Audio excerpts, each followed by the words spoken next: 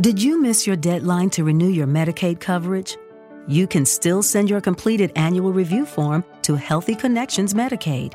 You may be assigned to another health plan, but you can ask to come back to First Choice within 60 days of renewed Medicaid eligibility.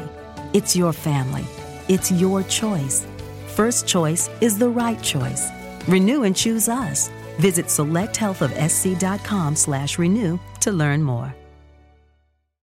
For the best TV viewing experience, witness the coziest maroons, the most vibrant and brightest moons, the eeriest and darkest tombs, and radiant and vivid hues in any type of room with the Neo QLED and OLED TVs by Samsung. We're supposed to say Samsung, but that didn't rhyme, so you're welcome. Samsung, more wow than ever. Hello, everybody. Welcome to the welcome to the Stochastic NHL Strategy Show, sponsored by Prize Picks. We have a new sponsor today. Thank you to BetMGM. We are now sponsored by Prize Picks. We'll have an offer about that later in the show. Joining me, as always, some Cliffy. How was your weekend, Cliffy? Not too bad, I guess.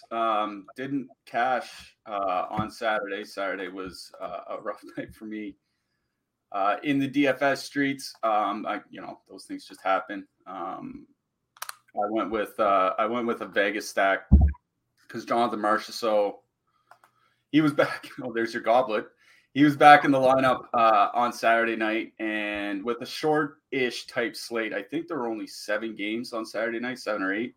Mm-hmm. I thought we could get low ownership on him, and I thought it would be worth taking the stab on him. So I stacked the Eichel line on Saturday night, and they didn't do anything. That's just kind of the way it goes.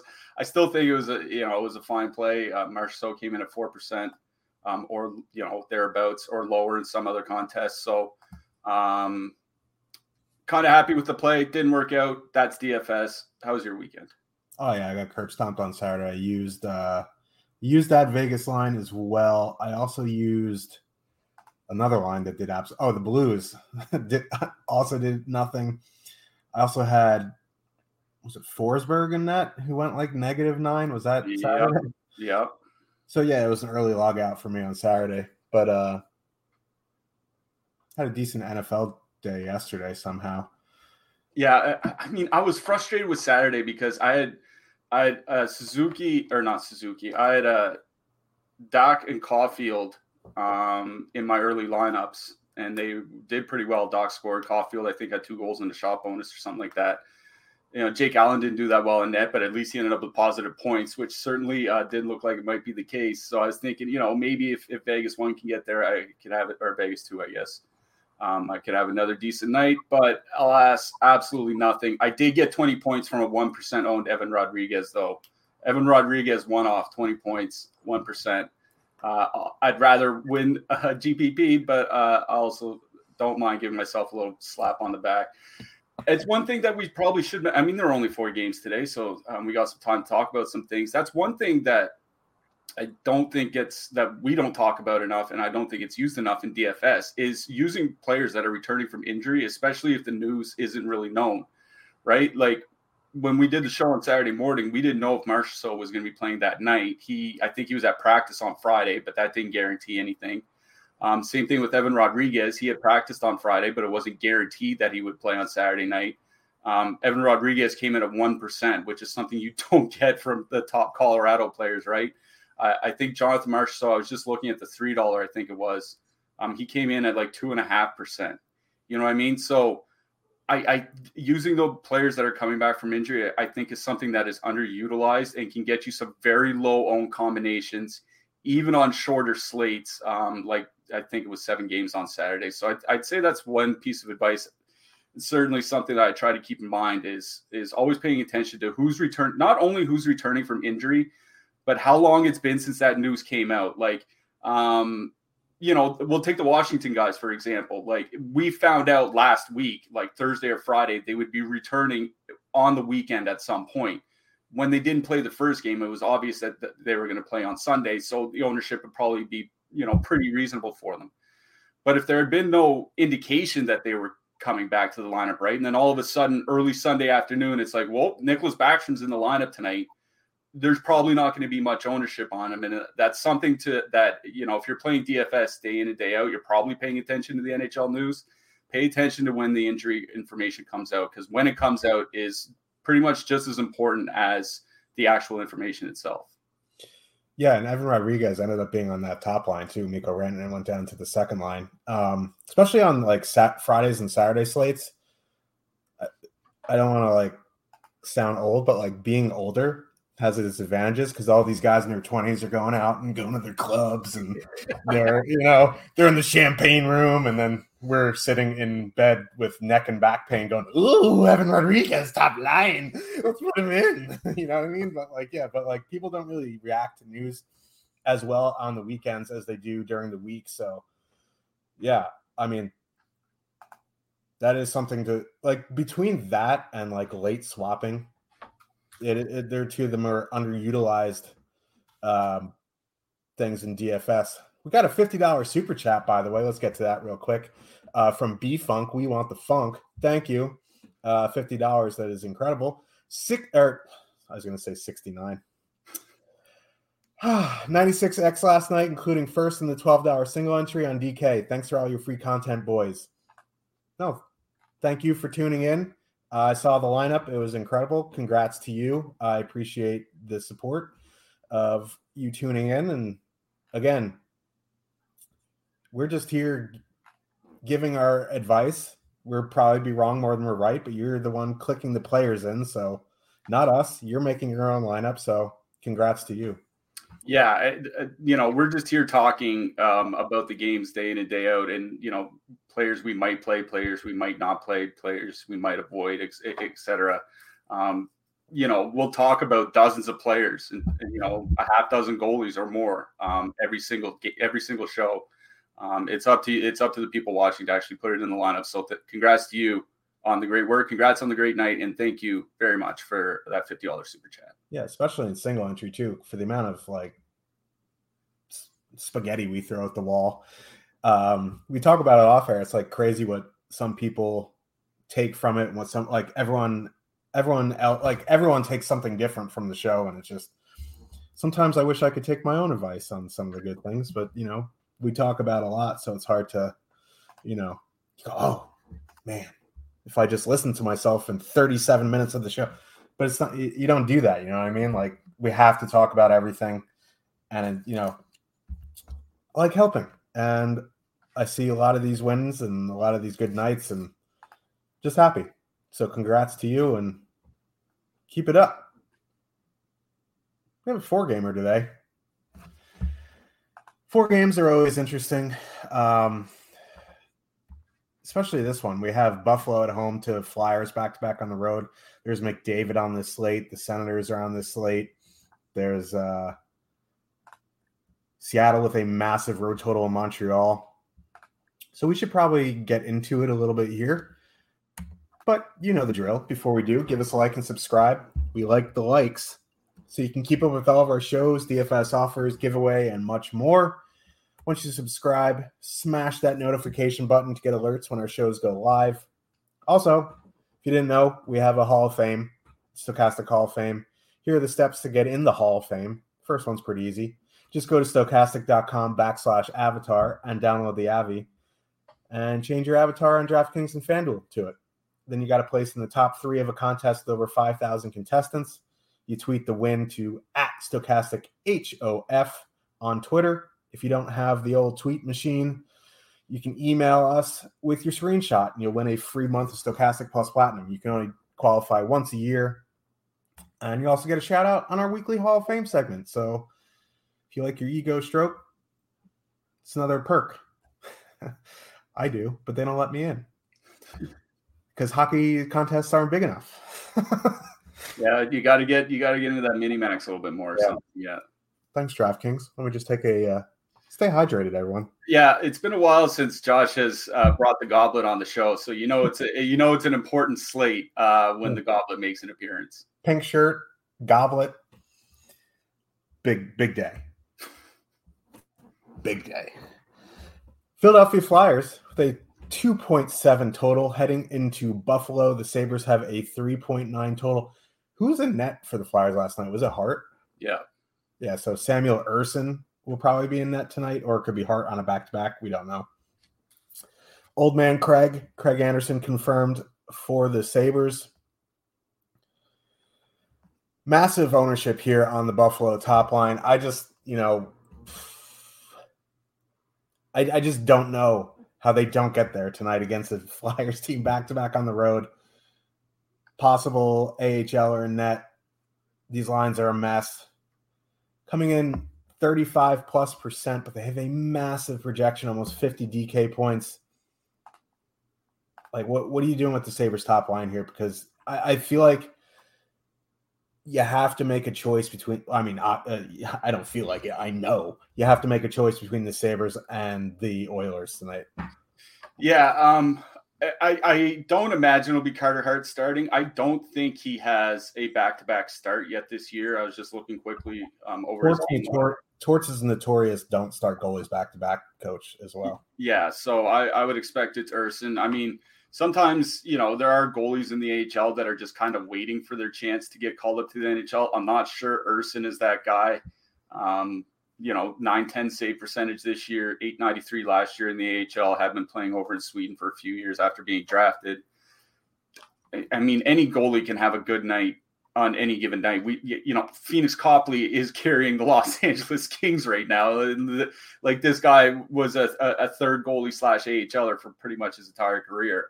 That's just the way the nature of the position works. It is a very good spot for the Buffalo top line.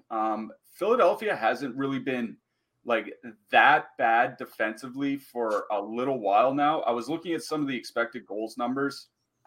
Like, they're basically in the middle of the league since American Thanksgiving, which is about their last 20 games. They're right between Dallas and Winnipeg. Like, it's not that bad defensively. It's just the problem. Well, there are a lot of problems with the Philadelphia Flyers. One of the big problems is that they have trouble creating offense. And if they can't create anything, it just keeps the puck coming back into their zone and keeps their defense and their goaltending constantly under pressure, right? So, with Phillies, let's say, struggle to create consistent offense consistently at 5-on-5, it can leave them in the defensive zone a lot. And that's a problem when you have an AHL goalie in that, like Samuel Urson. I was looking at the Buffalo top line's recent numbers, not like blowing the doors off. Their last 100 minutes, 3 expected goals, 4 per 60 minutes, 4.5 actual goals, 4. Those are still really good numbers, just not what we saw earlier in the season. They've had 100-minute stretches of north of 6 and 7 goals per 60 minutes. Like, they've just been absolutely absurd. Like Alex Tuch, everybody thought he was a good player in Vegas. I don't think anybody thought he would be potentially a 90-point winger type guy, but that's kind of the pace that he's been on this season. It just speaks to how well that Buffalo top line has played basically the entire season. Like, they haven't really had a cold stretch of like 6 or 7 games in a row where there, nobody on the line is ever getting there, right? It just seems like maybe they have an off game once in a while, but it just seems like they just constantly get there over and over. And I think that's why that top 2 stack probability is nearly 50% per our top stacks tool. They're 18% higher than the next closest stack, that being Edmonton. So it is a pretty good spot for the Buffalo top line. I think namely because of the way the line matching is going to work here. Now, it depends which line Philadelphia or Buffalo considers their top line, because Buffalo can do the line matching at home here tonight. I assume it's going to be the Travis Konechny, Joel Farabee line that they're going to be matched against, just because Konechny has been Philadelphia's best player this year, and I don't think it's particularly close, even though Kevin Hayes got the nod to the All-Star game, which is a whole other subject I could go on for like 20 minutes, but I just don't feel like it right now. I think they recognize Konechny is the most dangerous player the Flyers have, and so for that reason, the Buffalo top line is probably going to see a fair bit of them. That Konechny line has certainly not been that good this year. 1.9 expected goals for, 4 expected goals against per 60 minutes in their time together. It's a 950 save percentage behind them that has saved their goals against numbers. And with Samuel Ersson in net tonight, I don't know if they can expect a 950 save percentage behind them. If they really do start giving up just a flood of expected goals against, like this Buffalo top line can do. So I think it's a really good matchup at 5-on-5 for the Buffalo top line. It's just whether it's a really good matchup for the power play. Sorry. If there's one thing Philadelphia is doing exceptionally well and has been for several weeks now, it's penalty killing. Again, over their last 20 games, going back to Thanksgiving, the third fewest shots against per minute when they're down a man. The only teams that have been better are Carolina and Calgary. That is exceptional penalty killing. Now, their actual goals against is a little bit lower, thanks to 840 goaltending. But it's still, 12th in the league by goals against per minute. This is a good penalty kill that the Flyers are boasting. Buffalo's power play is a big part of their upside, as it is with most top lines across the league, right?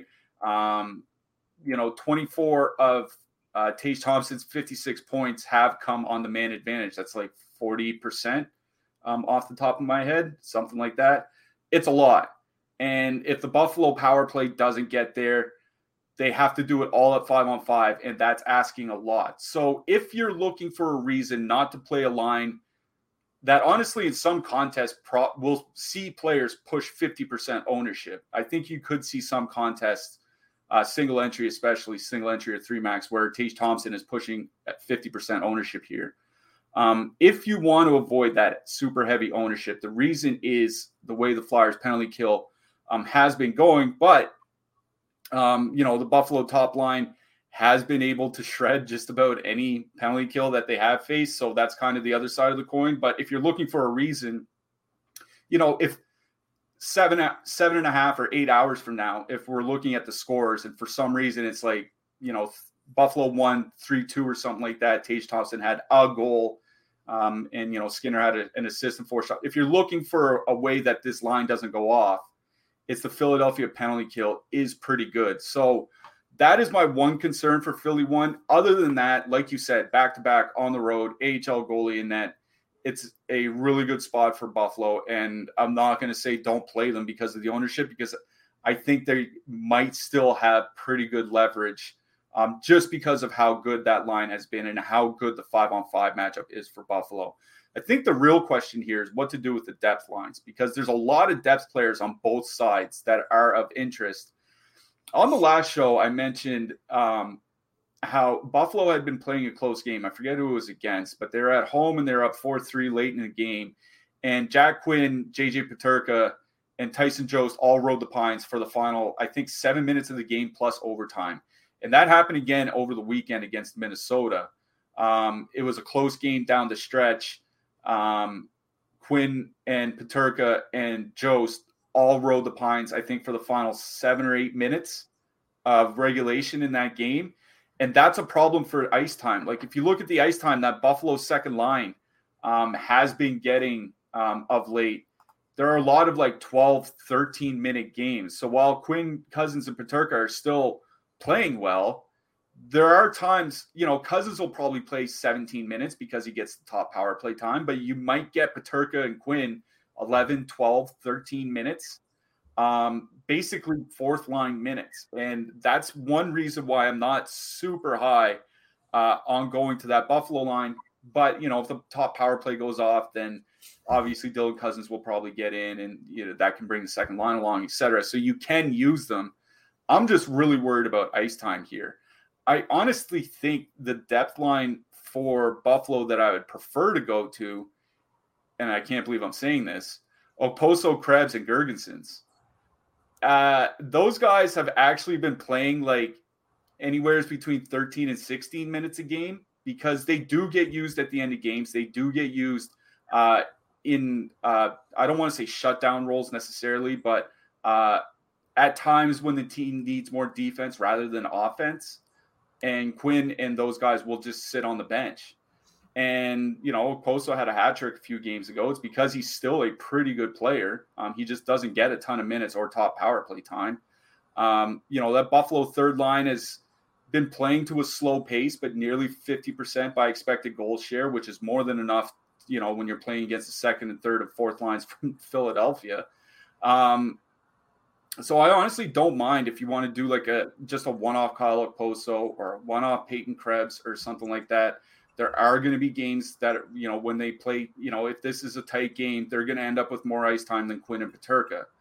I still think there's a lot of upside to Quinn Peterka in Cousins. I'm just worried about the ice. And, Jack Quinn just really hasn't been shooting a lot of it ice time related. So I think it's the Okposo I like for the depth. People want to play Olofsson and Middlestad or whatever. I think that's fine as a two-man as well. Olofsson had the overtime winner against Minnesota the other night. He can definitely score. It's kind of like that Mike Hoffman situation. Maybe he only plays 14 minutes, but he's still probably going to score over 20 goals. So I don't mind that, but I think it would be the Okposo line that I would look to for maybe like a two-man or just a cheap one-off or something. But yeah, great on the Buffalo top line. For the Philly side, it probably is just going back to Frost and Van Riemsdyk and Tippett. I do think that they see the second and third lines from the Sabres here. They have been playing well. 3 expected goals for, 2.5 against in their minutes together, 4.4 actual goals per 60 minutes. You get 2 out of the 3 guys on the top power play unit with Frost and James Van Riemsdyk. Buffalo's penalty kill is pretty bad. Owen Tippett has, I was just looking, 26 shots in his last 10 games, so you can stack the whole line. Like, he's still getting involved offensively. Considering how cheap this line is, JVR, Tippett, and Frost, I'm surprised they're not really coming in with that much ownership. Like, this seems like one of those lines that could easily go with, a heavy Edmonton stack or an expensive Ottawa stack or even a game stack here with Buffalo. I mean, how many more 12-goal game Buffalo games do we need to see before we start game stacking them every once in a while? Like, stacking Philly and Buffalo in a game stack is perfectly fine as well. I think it's the Frost line that I like best. They've been playing well. I don't think they see a ton of the shutdown matchups. It's a good power play spot for them. That would be the line I would go to. I will say the Hayes, Lawton, Wade Allison line is also playing pretty well together. 3.1 expected goals for, 3.1 actual goals in their time together. Lawton is number 2 in ice time over their last half dozen games behind Travis Konechny amongst their forwards. And you get Hayes on the top power play unit. So I think there are multiple multiple lines that are playable from the Flyers, but it's either the Frost or the Hayes lines that I would go to. I think the Okposo line for the depth on the Buffalo side. But honestly, if I'm looking for a depth line in this game, it's on the Philly side. It's not on the Buffalo side. Yeah, and here's my thoughts on why the JVR Tippett Frost line is going to come in so low. Owned. There are 3 lines on the Seattle team that we'll get to next, the 3.6 total, who are similarly priced. So you're going to see a lot of Buffalo one with some of these Seattle lines. So I think, like, on a 4-game slate, as long as you're not stacking lines going against each other, I think game stacking is perfectly fine. And I agree with you. If I'm going to game stack this Buffalo game, it's going to be Buffalo 1 with that Van Riemsdyk line. Get 2 guys on the top power play for $9K. Sabres penalty kill, as you mentioned, is not good. Craig Anderson's 644 years old. Like, yeah, he has good games once in a while, but it can't be relied on. So, yeah, like, I don't mind that Flyers line. I don't know, like, how much. Like, I don't think you have to full stack the line. You can with Tippett. You can leave Tippett off and get, JVR and Frost for $9K and then, plug in a high upside one off. But, it's fine. And then on the Buffalo side, I know the Flyers have a good penalty kill, but here's my worry for the Flyers penalty kill. 1, Samuel Erson's is not Carter Hart. 2, if they decide to shade towards Tage Thompson's side with, like how Thompson kind of sets up in the Ovechkin office, Jeff Skinner's going to kill him. Yeah. Because Skinner can shoot the puck too. Like, if it's not Thompson, it's Skinner, and Tuck is a excellent puck mover. So, like, this is why the Sabres can absolutely just shred anyone on the power plays, because Tuck can move the puck well. Rasmus Dahlin can just absolutely bomb them from the point. if you shade towards Thompson, Skinner's going to kill you. If you shade towards Skinner, Thompson's going to kill you. And then Dylan Cousins is a good net front presence. So, like, I don't even mind one-offing Cousins here. Like, if you want to go Edmonton tonight, like Dylan Cousins right now is projected at 4%. Even if it comes up to like 8-9%, like you're getting a power play one guy in a 3.9 total on a 4-game slate under 10%. So, like, I get the concerns with the shots here, but like I don't know how many shots the Sabres are really going to need to score on. That's a pretty good point. So, like, yeah, I do love the Sabres top line here. I also like don't mind adding in Cousins or one-offing Cousins if you want to go with Edmonton. So the depth stuff, like Dylan Cousins is my favorite depth player, obviously, but like if you do really need some cheap two-mans, like Krebs Okposo for 5,400 lets you get in power play stacks, this and that. So yeah, surprisingly, I do like the Flyer side a bit here because like everyone's like, oh yeah, Buffalo, but like they're awful defensively, and you know we saw that in that Columbus game where Thompson had like 48 goals, like they went up like 7-0, and then ended up being like a close game. So like I think there's some serious merit, especially if you don't want to eat the Seattle chalk, to pivoting to the Flyers here. So let's move on to that Seattle game. The Seattle Kraken with a 3.6 total heading into Montreal. The Canadiens have a 2.8 total. Party Marty, Senor Fiesta, Martin Jones, and Samuel Dikembe Montembeault are confirmed. They said Mike Hoffman's going to be back. Did they skate? No. Yeah, so I mean he's in our fourth line right now on the lineup builder, but it could easily be like Dvorak, Hoffman, and Josh Anderson on that second line. We'll have to see in warmups. Not too much ownership on the Habs top line here. Like we've talked a lot, or you have, about Nick Suzuki lately and his lack of shooting. But Caulfield shoots, and Martin Jones is in net, and they're coming in under 7%. They're not overly expensive here. They're under 16K if my math is correct, which could be wrong, but it's around that 7% going into Martin Jones. Dumb on that. Because if you look on the other side here, there are 3 lines on Seattle, and they're all getting double digits. So like, that's actually crazy. Yeah. And so like, while it's a very good power play spot, the problem is Seattle splits their units almost evenly. And neither unit's playing that well right now. They both suck. Okay, that's a better way to put it, I guess. So like if you take ownership into account an account on all these lines, I honestly think my favorite one-off from Seattle is Daniel Sprong. Because he scores on the power play. Yeah. And so you're looking to get Sprong. Looking to get Sprong. Yeah. I like to get Sprung. All right. The way I was thinking about Montreal one is, I used them on Saturday night, and I think it's a stack that I'm going to use a lot more often. It's just putting Doc and Caulfield together and leaving Suzuki off.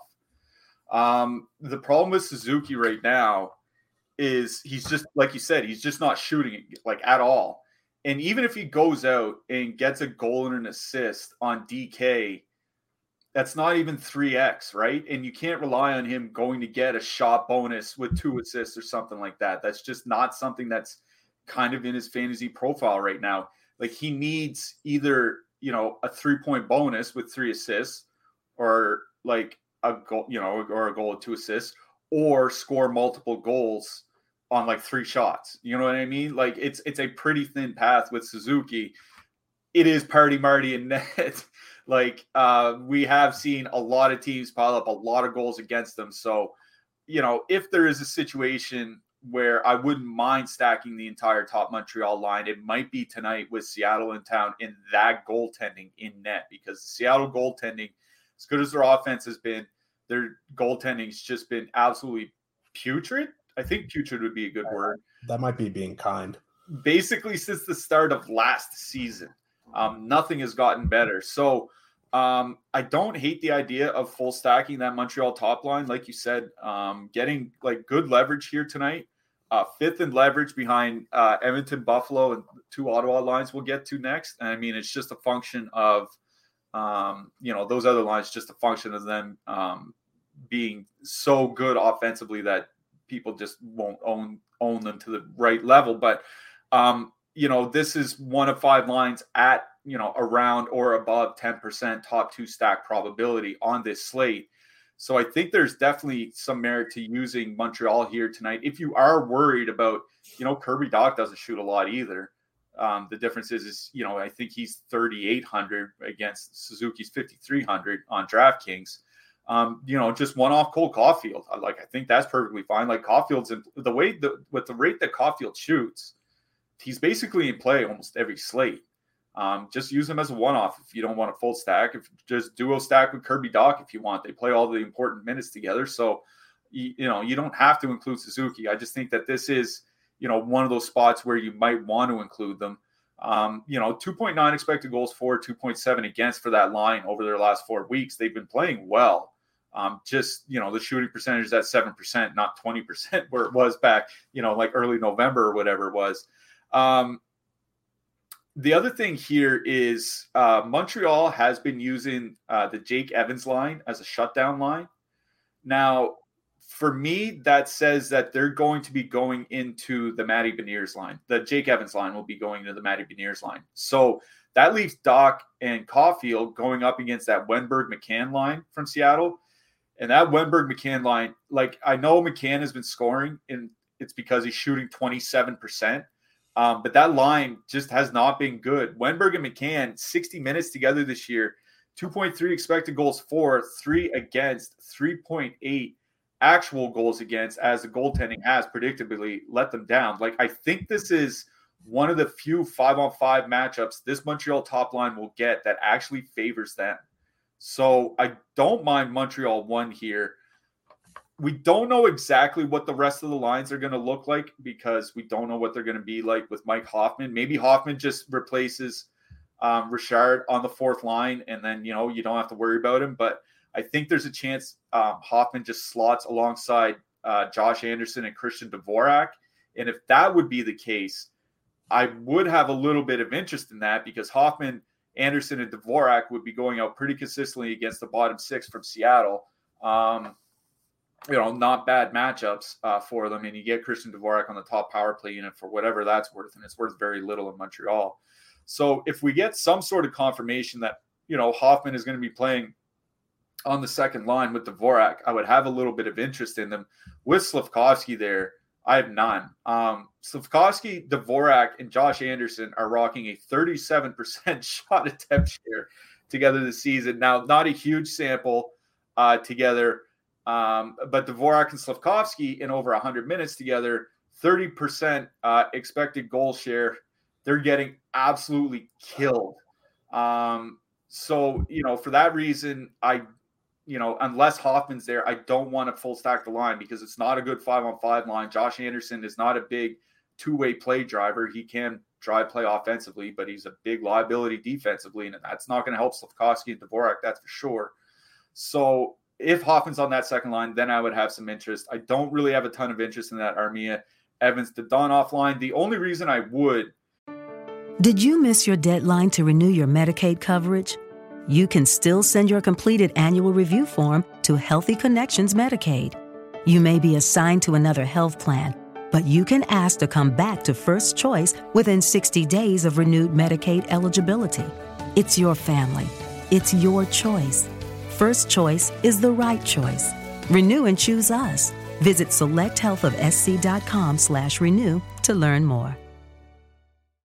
For the best TV viewing experience, witness the coziest maroons, the most vibrant and brightest moons, the eeriest and darkest tombs, and radiant and vivid hues in any type of room with the Neo QLED and OLED TVs by Samsung.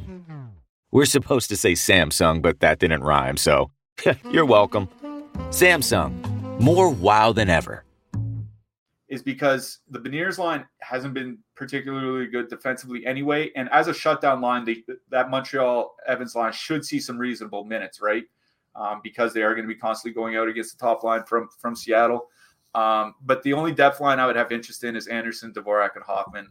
If Hoffman ends up on that line in warm up, other than that, it would just be one-offs, like a one-off, Anderson, one-off Armia, one-off Hoffman, something along those lines.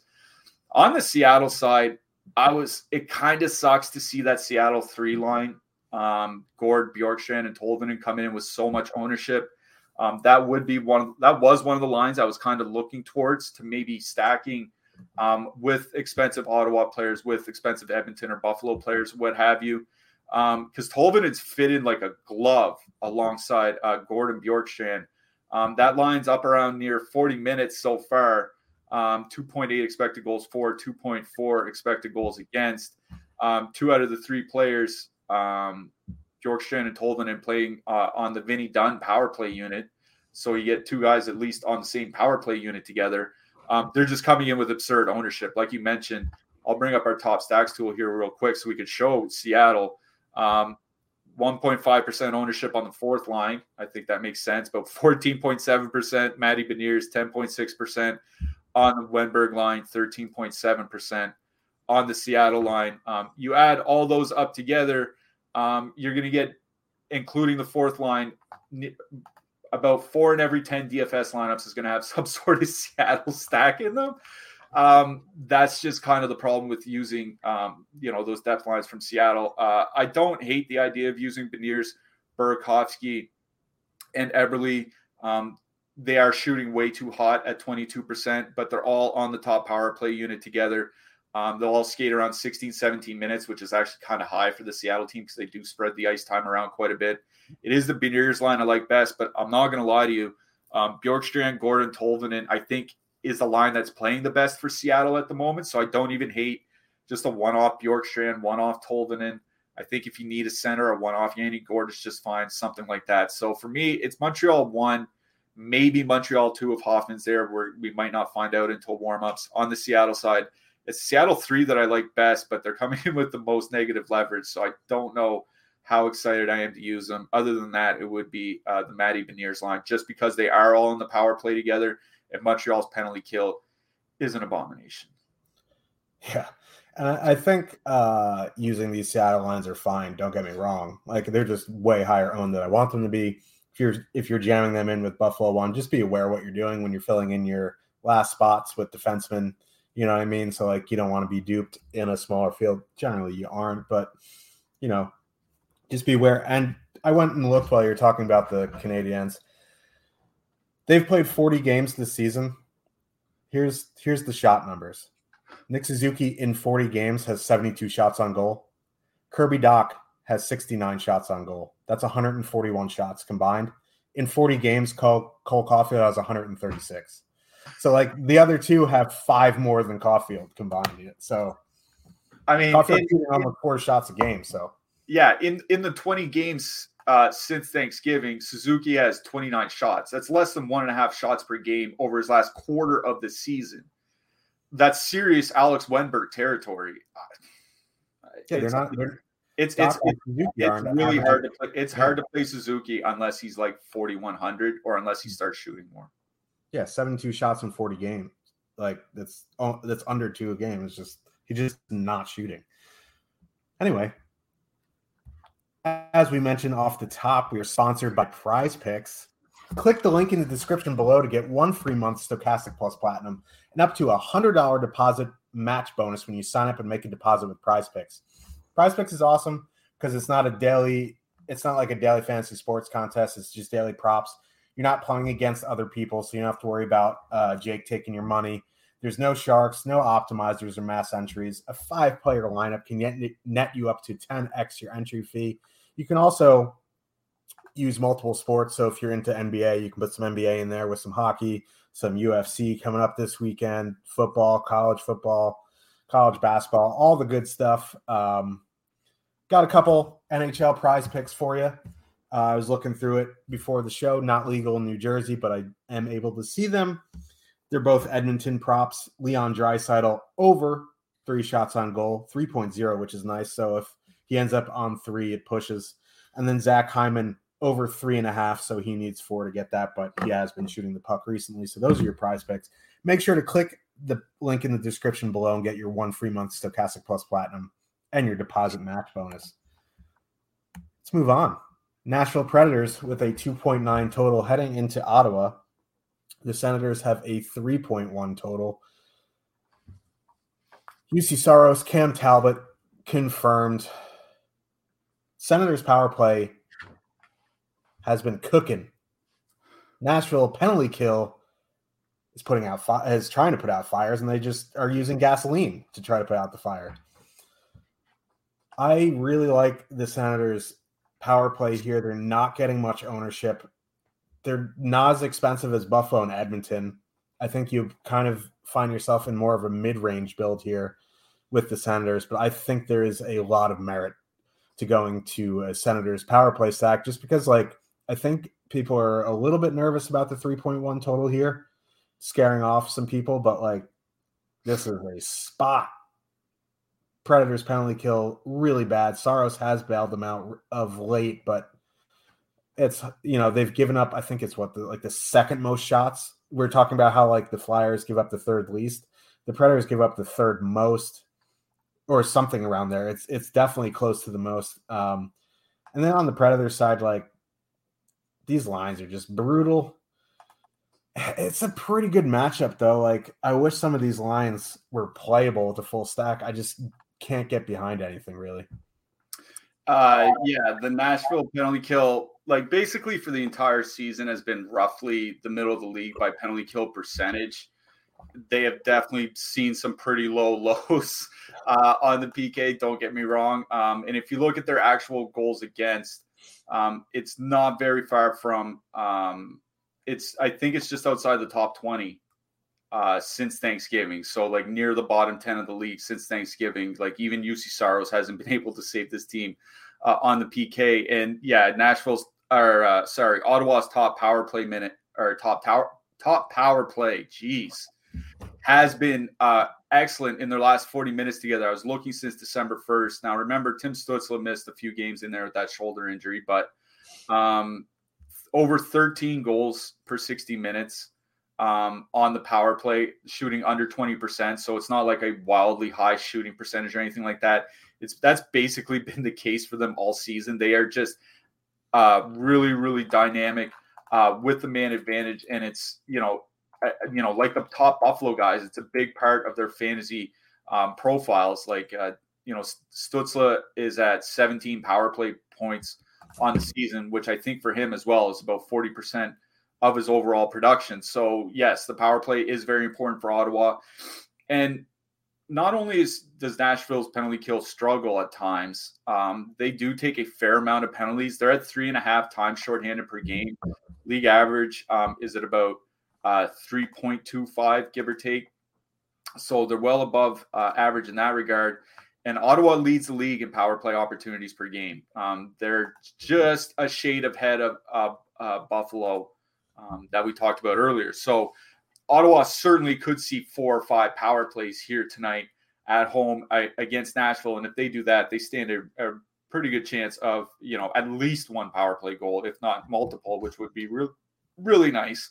The problem with the Ottawa top line had been shooting percentage. That's something that we talked about over and over on the show pretty much whenever Ottawa was on.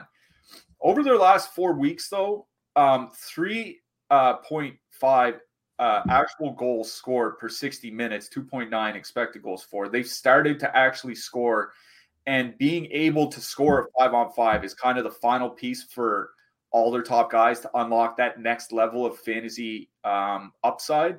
And if they can do that consistently, if they can, start being, they don't have to be Buffalo 1 and score 5 goals every 60 minutes. Even somewhere between like 3 and 3.5 would be a massive upgrade over what they did over the first 25 games of the season, and would be a pretty big difference maker in the DFS realm over the final half of the season. So I do think it's a pretty good matchup for that Ottawa top line. I don't think it matters what the 5-on-5 line they're going to match against is. The Nashville top line, I call the Parson and Forsberg line the top line. Any line with Philip Forsberg, I consider Nashville's top line. People want to use another one, go right ahead. I think it's going to be the Forsberg line. The Forsberg line, over 70 shot attempts against per 60 minutes of 5-on-5. That's a really, really bad defensive number. The Nino Niederreiter line, 3 expected goals against per 60 minutes together. Also a really bad defensive number. Ryan Johansson and Mark Jankowski in 40 minutes together at 5-on-5. 67 shot attempts against per 60 minutes. Also a really bad defensive number. This team sucks. The only thing that's saving them is UC Saros. We saw that the other night when he had to make over 60 saves so the team could win. Like, this is just a really, really bad Nashville lineup. And I think it makes for a tremendous matchup at 5-on-5 for that Ottawa top line that has been dominant, like more or less the entire season. They just have been having trouble finishing. If those percentages are starting to turn around, like I said, it makes a huge difference for them in the DFS game. So I really do like the Ottawa top line here, Stützle, Tkachuk, and Giroux. They're coming in with very good leverage. Like, that Ottawa top line is third by top 2 stacks on our top stacks tool, but is coming in 6th in ownership and has the 3rd highest leverage on the slate. I really do like Ottawa 1. If you want to get more of a power play stack and put in DeBrincat or put in Batherson or just use all 5 guys from the top power play unit, I think all those things are definitely in play here for Ottawa. It's the Ottawa power play guys that I really like in this matchup. On the Nashville side, these are frustrating lines to work with for a number of reasons. One is they've really started to spread out the ice time in Nashville, which is a big problem. Like, I think Michael Granlund is leading the forwards in ice time over the last 6 games at like 17 and a half minutes or 18 minutes or something like that. Like, Philip Forsberg's at like 16 to 16 and a half minutes. It's a problem. They're really spreading out the ice time. I think for that reason, I would probably go, if you need a super cheap line, I think Niederreiter, Granlund, and Glass is definitely in play. Cody Glass, I talk about scoring chance contribution numbers here on the show from time to time. It's from a guy on Twitter that just literally just watches hundreds of games every year and hand tracks everything that happens. His name's Corey Snazier. I should probably shout him out. Like, Cody Glass's scoring chance contribution numbers this year are similar to Steven Stamkos. This was a guy that was a highly touted prospect. He just never figured it out at the NHL level. If he actually has started to figure it out, maybe this is for real. Like, we need to see a bigger sample from him, but he's been very, very good for them. So I don't even hate just a 2-man of like Niederreiter and Glass or something like that. I think that would be the line I would go to. Duchesne, Johansson, and Jankowski seem like the 3rd line at this point, so I'm not super high on them. Forsberg, Parson, and Sissons certainly can be used, especially considering Forsberg is their best offensive player, and you generally want to get the best offensive player in your stack. But I think it's Niederreiter and Glass as a 2-man that I would lean to here from the Nashville side. Yeah, I'm just not a fan of these Nashville lines. Like, I guess like Glass, Niederreiter is fine because they're super cheap. Like, they're 6,700 for the 2 of them. They've been playing pretty good hockey. So, but this game for me, Ottawa power play. If you want to stack the top line, you can. Drew has been very, very good. If you want to leave him off for Batherson or DeBrincat, I think that is fine as well. But yeah, just not a huge fan of Nashville. I am a big fan of stacking against Nashville, though. And we do like the city. Let's say that. Yeah. Oh, the city's great. Yeah. Just needs some like a casino with a nice sports book, and I might move there. Anyway, yeah.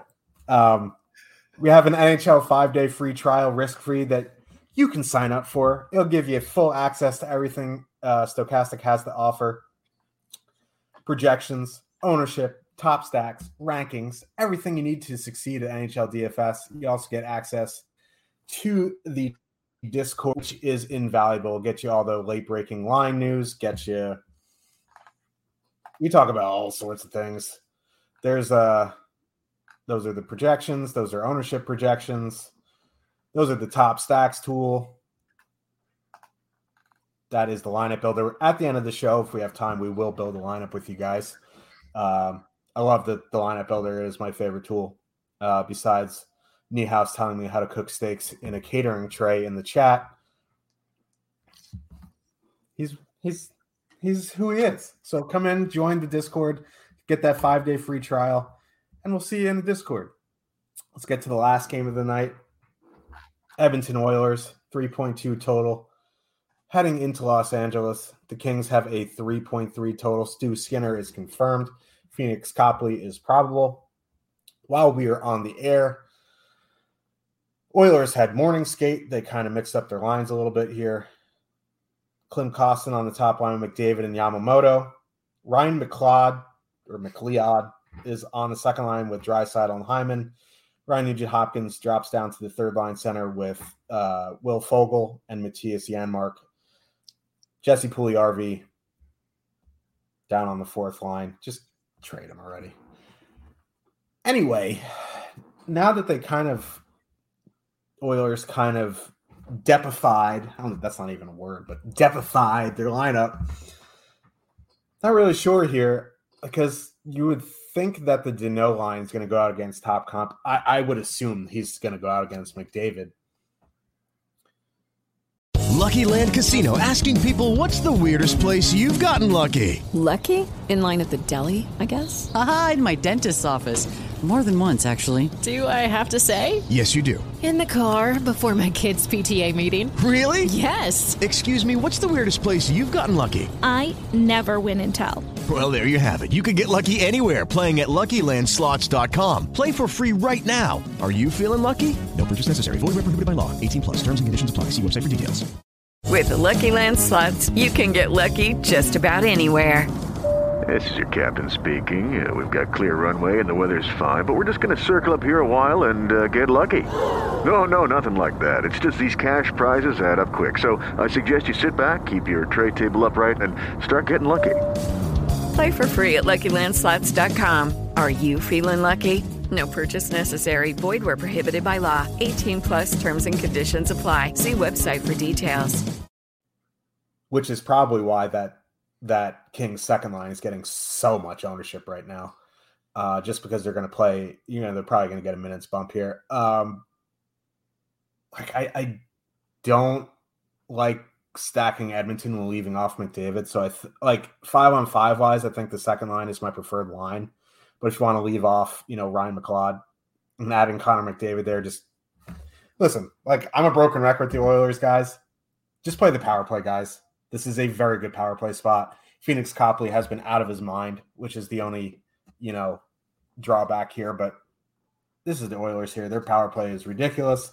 You play the power play, guys. With Ryan Nugent-Hopkins moving down to that third line, I think he'll be he usually is anyway. He'll be the lowest owned of the power play guys, but especially here now, being on the third line. So I think, getting him in will get you on a different path. On the Kings side, that second line is getting a ton of ownership, and I get it because they're going to, they're cheap.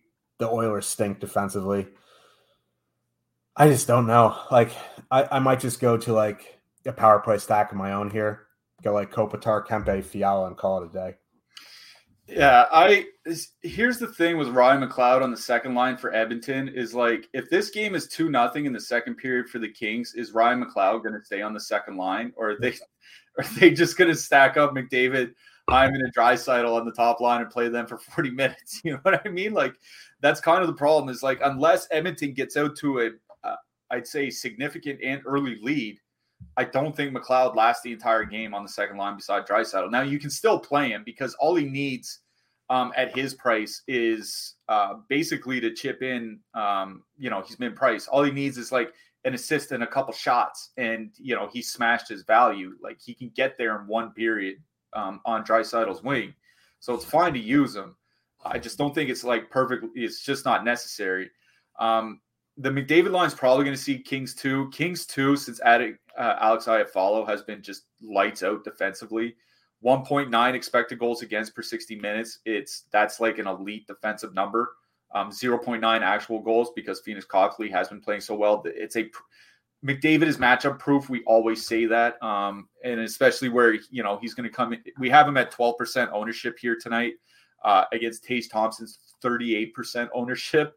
that should probably give you an indication that maybe it is a good idea to play Edmonton tonight. But if I do that, I'm with you. It's power play stacking. It's playing McDavid and Draisaitl with Hyman, or, I think you can do like McDavid and Nugent Hopkins and Draisaitl. Like you said, Nugent Hopkins is probably going to be the lowest owned of the 4 power play forwards. So there are a number of ways you can stack Edmonton here. I mean, Edmonton's still drawing amongst the most power plays in the league. They're third in the league behind Ottawa and Buffalo. So actually you get the 3 teams drawing the most power plays on an 8-game slate here tonight. That should make things pretty interesting.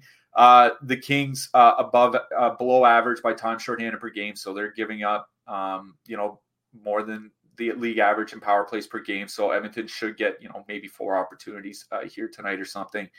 The Kings penalty kill, not very good. We say that basically every show. 22nd by shots against since Thanksgiving. I think they're bottom 6 by goals against, and that's even with Phoenix Copley in net for a lot of those games. I do think with how low Edmonton is coming in, like it's another reason to not play Buffalo 1 here tonight, right? Is like if you don't want to play a Tage Thompson line that honestly could come in at like 40% owned in some single entry or 3 max contests, go power play stack the Edmonton Oilers at 1/3 the ownership. You know what I mean? So I do like the idea of stacking the Edmonton power play here, just because it is a good power play spot, and 2, it's presents much less ownership than Buffalo at home earlier in the slate. So I do like the Edmonton power play. I will say on the Kings side, and I hate that they're coming in with as much ownership as they have, but that Fiala-Velarde-Lizotte line is kind of interesting to me. They're right around 50 minutes together, a little bit less. 61 shot attempts for, 53 against per 60 minutes, 54% shot share. They're going to be used against the bottom 6 from Edmonton. And let's just say that they had to move Ryan Nugent-Hopkins down there for a reason, is because the bottom 6 from Edmonton was not doing a thing. Velarde has really good defensive metrics this year. Fiala has really good offensive metrics. I think they complement each other pretty well. Lizotte is cheap. Velarde and Fiala both on the top power play unit together. So you get 2 out of the 3 guys on the power play. They might come in with 8, 9, 10% ownership, maybe depending on the contest. But I still think going up against Edmonton's bottom 6, it's a pretty good matchup for them. And the Edmonton penalty kill is not good either. And like I said, you get 2 out of the 3 guys on the top power play unit. So out of all the Kings line, I think it's Lizotte, Velarde, and Fiala that I would lean to. But in this game, it's the Edmonton power play I like best.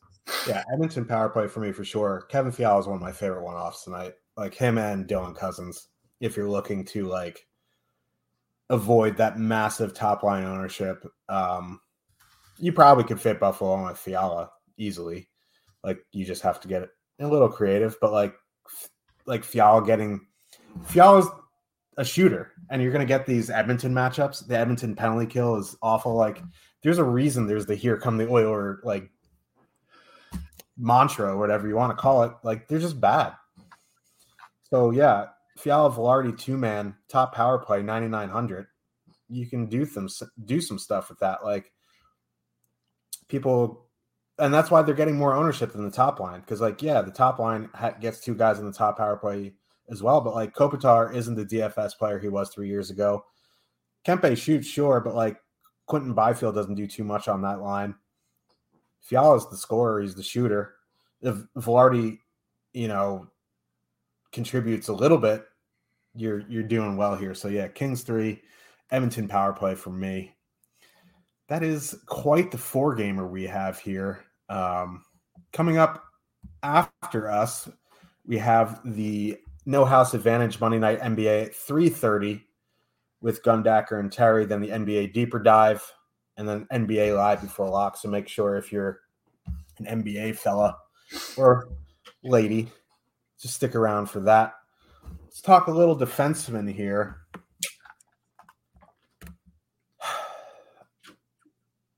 There's some big guns on this slate, Rasmus Dahlin, 7,300, Roman Josi, 8,900, Tomas Chabot, 6,300. And then, you have the other power play guys in the 4Ks like Doughty and Barry that you have to at least consider. I think going to take a stand here. I think my favorite defenseman here is Tomas Chabot. I think Rasmus Dahlin is perfectly fine, and he's very chalky. And if you want to put in Buffalo and Dahlin, that might be a little bit way to eat the chalk a little bit, despite all four of them being very chalky, because it's going to put you on a drastically different build. But Chabot, over $1,000 cheaper, an amazing power play spot. So Chabot, my favorite defenseman. These punt guys like Jamie Alexiak at $3K, Nick Seeler min price. Again, this slate for like punt defenseman. My son Artem Zub at $3K is all right. Alex Carrier, 2,800. But I think this is an interesting night to spend up. Yeah. Here's my problem with playing Roman Josi tonight is that his ice time has gone down. He's been at about 24 minutes a game over his last 10 games. And with it, his peripherals have gone down. He was at 4.5 shots per game through his first 28 games per season, which is just absolutely absurd shot rates. That's down to 3.6 per game over his last 10 as his ice time has gone down. It's tough to pay basically Austin Matthews prices for a defenseman shooting 3.5 shots per game. You know what I mean? I don't care about the matchup. So I think, he's going to be higher owned, but I think the super expensive defenseman I would use is Dahlin. But I agree with you. I think of the 6K plus defenseman on DraftKings tonight, it's Chabot I like. I also like Darnell Nurse. Not a lot in the mid-price range I like. Drew Doughty, obviously fine if you want to go Kings power play against that Edmonton penalty kill, but it's probably Jake Sanderson from Ottawa that I don't mind. I think it's a better matchup than people realize against Nashville, and I think he's having a very underratedly good season for Ottawa. He's really good at driving the play. Don't mind him if you want to get a bit different in that mid-price range.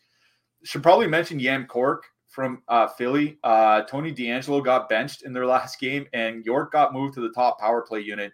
So something to watch at Philly warm-ups. Is DeAngelo even in the lineup? Probably should be. York is going to at least be running the second power play unit, if not the top unit. Don't mind him. Justin Schultz as well. I always play Justin Schultz over Vinny Dunn. Obviously, I would have burned me the last couple of games. Don't mind him. Alex Carrier as well. Oh, man. Do we have to play goalie tonight? These choices are just miserable. Who are you liking in that? I think tonight it'd be a road warrior night for me. Stewie Skinner, now that he's confirmed, don't mind him on the road against Los Angeles. UC Saros as well, going up against Ottawa, a team that has struggled to score 5-5 for most of the season. If Nashville doesn't crash on the penalty kill, Saros can have another good night. If you want to pay up, I think the guy to pay up for, I guess would be Craig Anderson, but I don't think I'm going to be doing that. I think for me, it's Saros or Skinner or maybe Cam Talbot for Ottawa. Yeah, I think, my favorite game for goalies is that Predators Senators game. It's just, if you want to, strap in to your racing chair, you can put in Phoenix Copley. I don't think any goalie is out of the equation here besides Samuel Ersson. You can play Samuel Ersson. He's definitely at the bottom of the list. I think you have to consider everyone, but the one I would consider the least would be Ersson.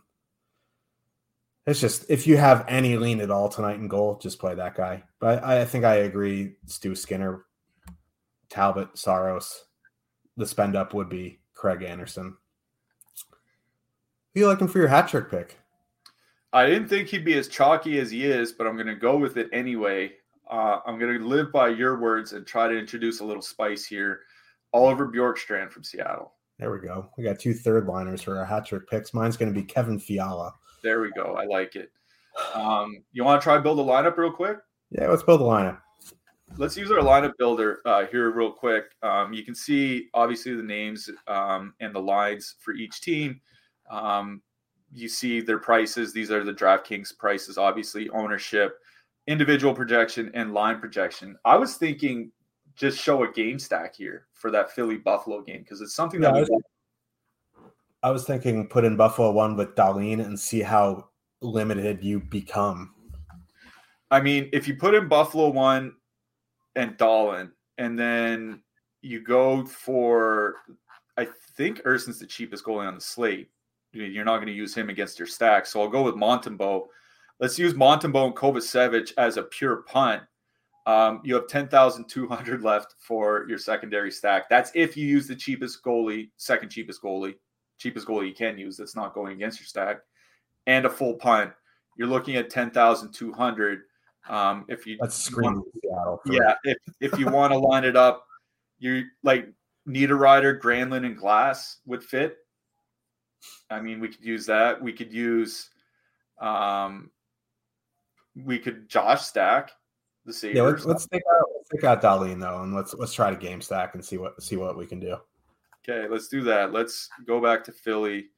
I'm going to use the Van Riemsdyk line. Seems reasonable. Okay, so 13-8 remaining. That's not bad. Yeah, let's use Stewie Skinner. Let's use Stewie Skinner. Let's use Skinner and net. So 31.50 for our two defensemen left. Do you want to correlate the defenseman, or does it not matter? So one thing I've been doing less is correlating defensemen when they're cheap, just because yeah, maybe they're going to get some 5-on-5 ice time together, but when you're down to the nitty gritty there, I think you go for the high upside plays like Carrier or, like the guys who might get the block bonus instead of forcing a correlation in with like some guy on Buffalo or Philly that you don't need to. Like Sealer makes some sense there. He's min price. But like on the Buffalo side, you're not going to go plug in Jacob Bryson just because you're playing Buffalo. That makes no sense to me. Yeah, I mean, we could put in Jan Kork, but I think that's only if D'Angelo doesn't play. I don't think. Let's just put in Carrier. So we had 3,500 for the last defenseman. We could use Cody Ceci, Matt Roy, Hamonic, Justin Schultz. He's 3,500. Yeah, Justin Schultz is an interesting upside play there. Power is $100 too expensive. I think Schultz is the guy there just because he gets the power play time in a big total. Okay, let's do that. So there is our sample lineup. Game stacking, Philly and Buffalo. Stewie Skinner in net with Alex Carrier. Justin Schultz as our defenseman. You can see the 94.85 projection. And, of course, right there you can export it to bring into DraftKings or FanDuel, or if you want. So that's how your lineup builder can be used pretty quickly to build just about any lineup you want. You can see how they fit, which guys will fit, what they project like, and so on. I find it to be a very handy tool. Yeah, so you're pretty capped if you're putting in Buffalo 1 with Dahlin. Yeah. Like, obviously, but, like, it's possible, which is nice to know because I think a lot of people won't click in Dahlin with Buffalo 1, so that might put you on a different path. But, yeah, that, like, the lineup builder, it's so much better building lineups there than, like, on DraftKings because then it saves and you're like, oh, man, I should have played this one. You know what I mean? So, no buyer's remorse there, so you can fool around. You can see projections, this and that. But, yeah, that's the show. 4 game. Got to talk a little strategy, which is always nice on these short slates. So for Cliffy, I'm Josh. Thank you to Prize Picks. Stay tuned for the NBA show. We will be back tomorrow, and good luck, everybody. Good luck, everyone.